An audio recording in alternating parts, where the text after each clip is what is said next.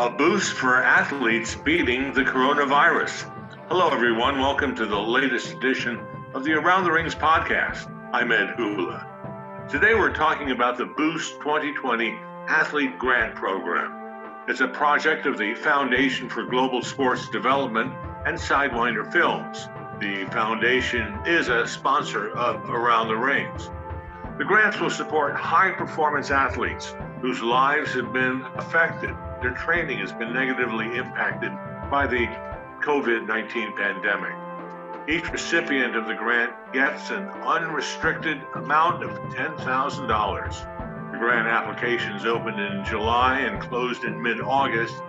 Athletes who are getting ready to compete at the 2020 Games in Tokyo were encouraged to apply. Close to 100 applications were received. 10 athletes were chosen.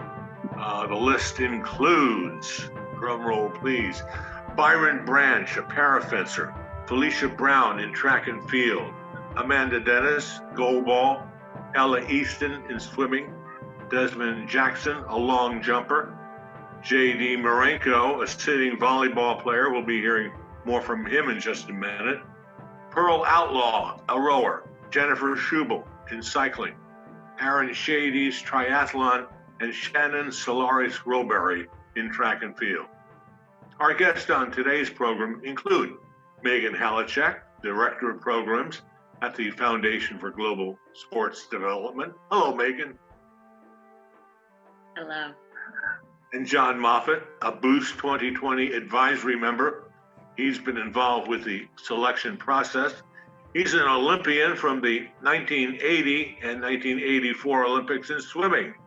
Hello, John. He's joining us from Los Angeles. Hi, Ed.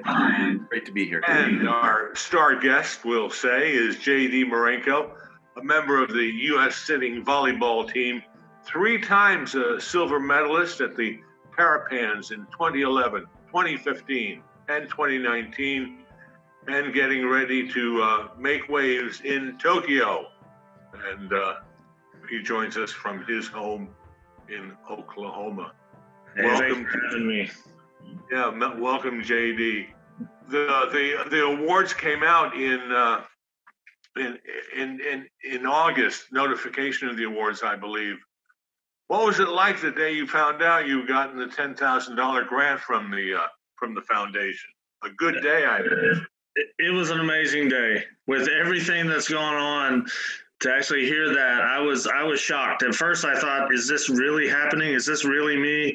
Did I really get that lucky and blessed?" And it was amazing. It brought me to tears because of everything that's been going on. You know, all the hardships of not being able to train and worrying about, you know, working and taking care of the family and still training, and then hearing this news. It was amazing. It was a blessing. I was like, "Oh, thank God!" Like, I can't believe this is happening. This is such a true blessing for me. You know, I was just amazed.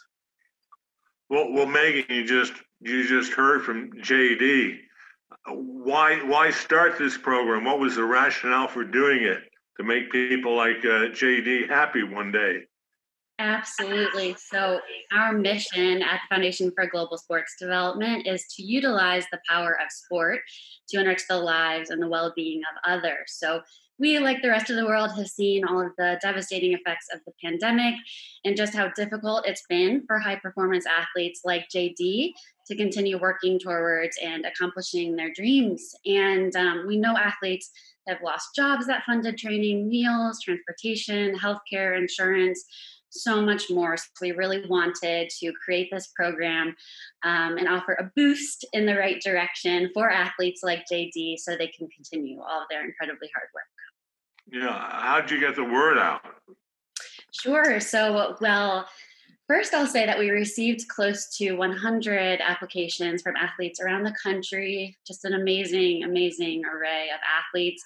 And we had a phenomenal advisory board that John Moffat was, of course, a part of, who selected our 10 winners and sifted through those applications. And then also we relied closely on our partners like you at Around the Rings and social media to get the word out. And is there a goal for this new program? Do you want to sustain it? Is there going to be a need for it to continue next year, for example? Yeah, that's a great question. I think absolutely we are taking each day as it comes. I think like everyone else is around the country and the world right now. So 100% we hope to continue to offer assistance to these athletes. Anything they need, we have just like so many resources available we're willing to offer, and we want to help as much as we possibly can. We know what a stressful time this can be. So definitely. JD, you didn't get coronavirus, did you? No, I have not. I've had some friends and some teammates that have been affected by it, and we were actually at camp, and we had to call camp because we had an athlete affected. So we took the steps to stay away, and I've been real safe. It's been difficult because I do have 4 kids. I've got a 12-year-old, a 9-year-old, and 2-year-old twins, and it has been a little difficult with them. But my twins get into everything, and I'm trying to be, don't want to be too cautious, but I'm like, you're going to be boys, you're going to play. So, it's been difficult, that aspect for sure. But luckily we have, knock on wood, we have not been affected yet. But it has affected certainly the interruption in the competition routine, the changes that you've had to make getting ready, the postponement of the Paralympics by 1 year. That's those are the kind of negative impacts that coronavirus has had on your athletic career, fair to say. Yeah. Last spring, we were training for the qualifier in March to be held here in Oklahoma. And we were going to start on Monday. And Friday, we're training, we're working out with other teams, and we get told on that Friday to go home, that we're canceling everything. We're not letting other countries fly in. We're canceling because of COVID. So, I've put in years and years of work, but as a team and as a whole, we were 3-4 months solid of working out, training and being together. To have it taken away in a matter of it seemed like a matter of hours. It was hard. It was very difficult to deal with and understand, are we going to have a chance to qualify? I put in, I don't know how many years of over me personally, over 10 years of trying to get here and represent my country at the Olympics or Paralympics, and to have it taken away, it was very difficult, very hard to wrap my brain around, because it's like, wait a minute, am I going to have this opportunity again? Or is it being taken away for good? And luckily, they did push it back, but now our qualifying event is coming up later on this in 2021. So we got till February to get into top shape as a team to qualify, so we can go to Tokyo. John Moffitt, in 1980, you maybe had sort of a similar kind of experience, not because of disease, but because of international politics. Your Olympic dreams were derailed, put on hold. You weren't going to get a chance to come back a year later and compete. Talk about that experience and maybe how it might parallel with what GSD is trying to do with this Boost 2020 athlete grant program, how it helps athletes of today overcome this disruption in their training for the games. Well, when I was asked to be on this committee, I was just thrilled that I was going to be able to give back in such a way, because as you said, that I know what it feels like, and the rest of the 1980 team can relate to what it must feel like to the 2020 Olympics and Olympians and Paralympians who have to delay their dreams and have to delay their training for another year. It's a big deal. And when you are training at the top of your game and you're competing against other athletes who are also doing the same, that 1 year is a long time. So I can definitely relate, because I had to wait 4 years, but keep in mind, I was young, I was very optimistic, and fortunately it worked out for me. But I know what the athletes are experiencing right now, because it's just really, when you focus on 2020 and you can't go there, it's really demoralizing and very, very difficult. And I know athletes personally who've just decided, I can't take it. And that's heartbreaking. And I know what it's like to not be able to really support myself, because I was as a post grad back in the 80s, there was no grant that grants that were provided for athletes, and I tried to do it on my own, and it ended up being a disaster. Basically because I didn't have enough money. I had to work 4 hours a day plus commute an hour each way plus all my training, and it all added up to just too much. So to be able to give back to the athletes such as JD and the other athletes, it's so meaningful to me because I know what they're going through just a little bit, just enough to know how important that this money could be. It could be the difference between making it and breaking it. And I mean, JD, I'm sure could talk more about that, but it was just a thrill to be involved with such an amazing gift that the Global Sports Development has provided for the athletes. What did you go through when you looked at the applications from JD and the other athletes who were looking for this to apply for this grant? What kind of things jumped out at you about JD's application and some of the others that you've seen? Well, first and foremost, they were all very deserving athletes. And as Megan said, that it was started out as 100 or so, and then it was culled down to less for the advisory board. So there was already a lot of work that was done on by the Global Sports Development and Sidewinder Films. So when it came to us, we were provided by Global Sports Development a rubric, and this rubric is basically was a scoring guide for us to be able to read and absorb each one of the applications and really sort of objectively as possible give our scores on a number of different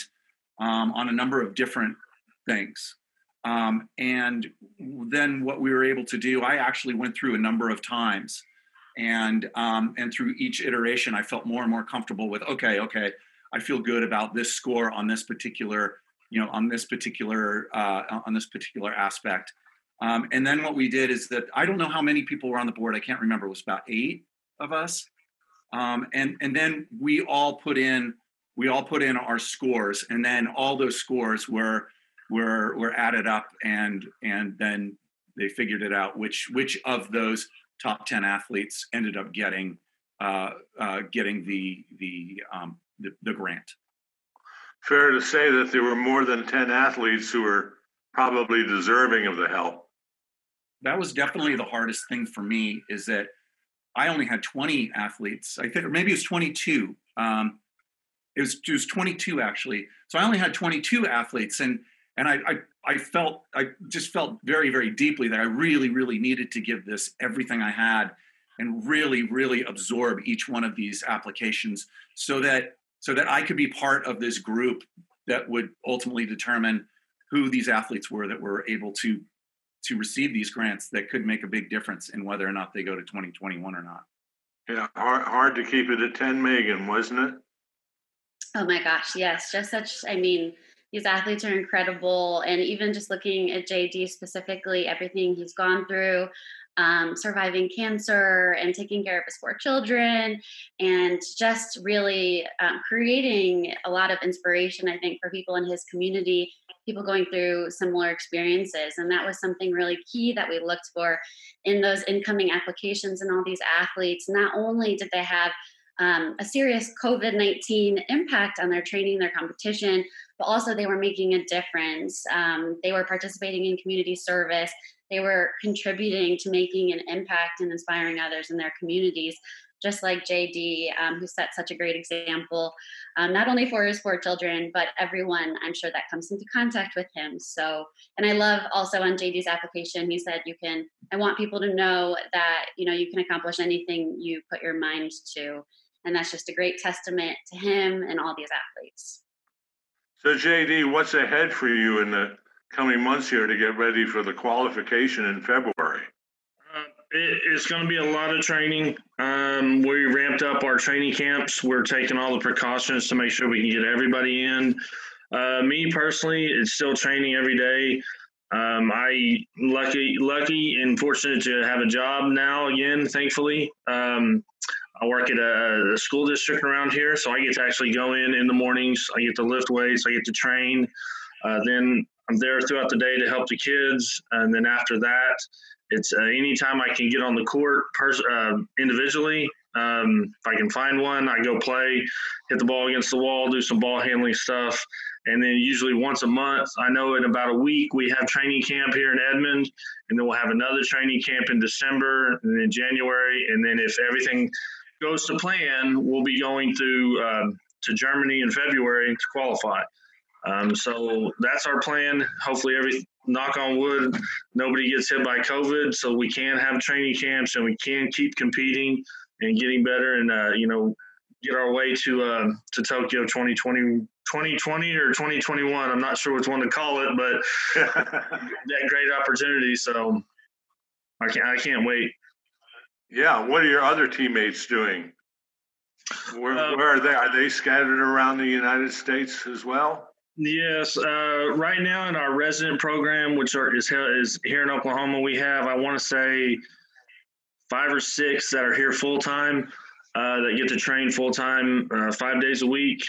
Everyone else that's that's around the U.S., they'll fly in. So the ones that aren't here have to go out and do it individually. They take the time out of their day and they're training, whether it's lifting weights or on the court training, ball handling skills, things like that. But we're all doing something so that when we come in and have our training camp for the weekend, we're actually competing at a high level, not just going back over the basic stuff. So we're all staying in shape. We're all doing what we can because we know we have to be in tip-top shape in February.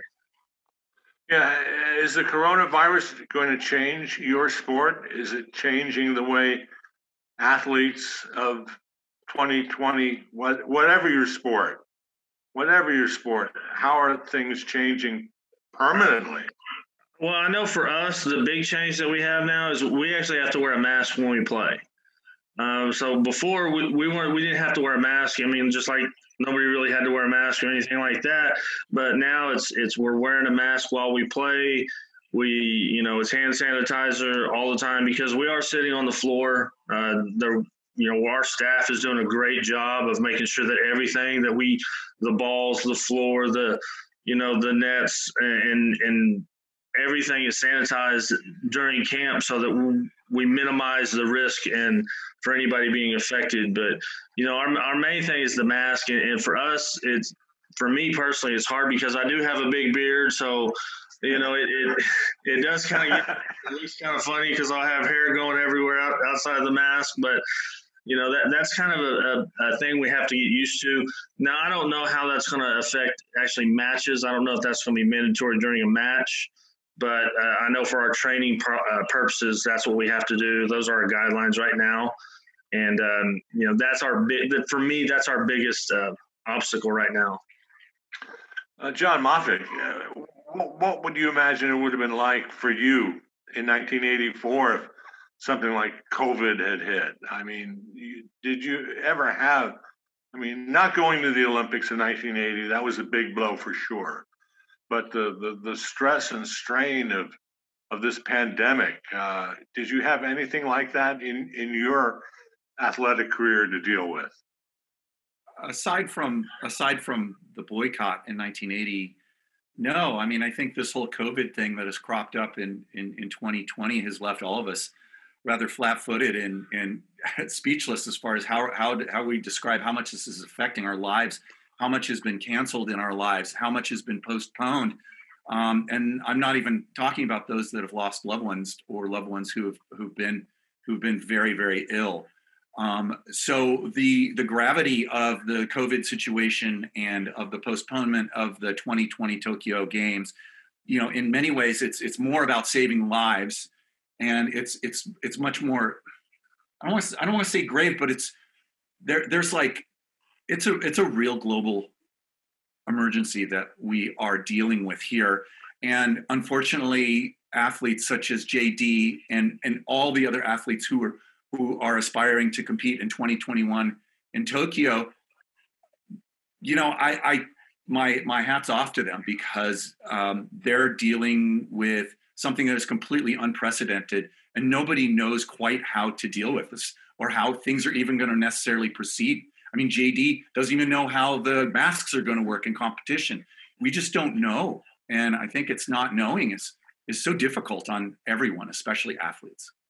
And Megan Halachek, how would GSD respond? What more can be done in the way of aid and assistance to overcome this COVID-19?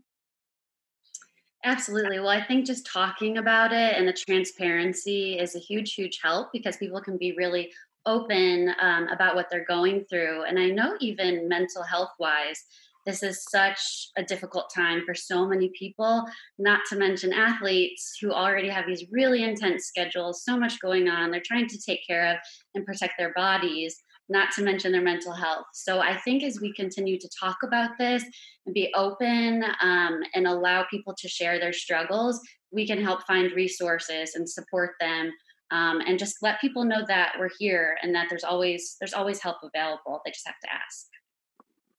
And JD, to close it out here, you are, we believe, going to Tokyo. I mean, in terms of if you qualify, the games are on the horizon. They're not canceled. What's it mean for you to have that star to shoot for in Tokyo for 2021? I mean, this is the why. You know, my reason why I do this is for my kids, to show my kids that no matter what obstacle you're facing, you can overcome it and achieve greatness. And that's what my message to my kids all the time is that. And I talk to them about my volleyball, and they're like, Dad, so when are you going to play in the Olympics? When are you going to go do this? When are you going to do that? And I said, buddy, that's why I train. That's why I work out all the time. That, you know, that's the sacrifices we have to make to get there, and to have that goal.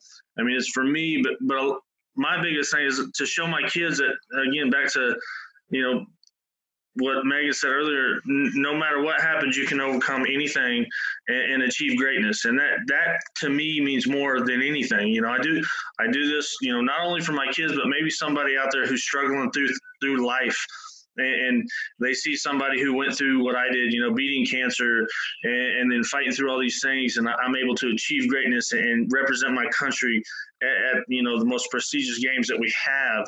Maybe that can inspire them to know that I can do it, you know, and not just succumb to that circumstance or that situation, and don't let it define you, but define it. You know, what am I going to do? Am I going to sit there and let this thing beat me, or am I going to beat it? You know, and that's kind of what I hope somebody, you know, can take away from it. If they see me achieving what I can achieve, and they know that I did it, you know, they can do it too. So that's a big, big thing for me. Well, best of luck to you, JD Marenko. Thank you so much. Counting on seeing you in Tokyo at the Paralympics competing in sitting volleyball. I'm going to do everything I can to make sure that I get there, for sure. And John Moffitt joining us from Los Angeles, helping select JD Moffitt, JD Marenko, and other members of the Boost 2020 grant program. Thanks for joining us today. It's great to be here, and it was an honor to be part of the Boost program for Foundation for Global Sports Development and Sidewinder Films. And Megan Halachek, thank you again for getting all of this together, and appreciate the help and assistance of GSD through the years. Good luck to you and the fine programs that you're running there. Thank you. It's been an absolute honor. Thank you so much. And thank you for joining us on this edition of Around the Rings podcast. I'm Ed Hula. Remember, be calm, be safe. For more than 3 decades, your best source of news about the Olympics and the Paralympics too is AroundTheRings.com.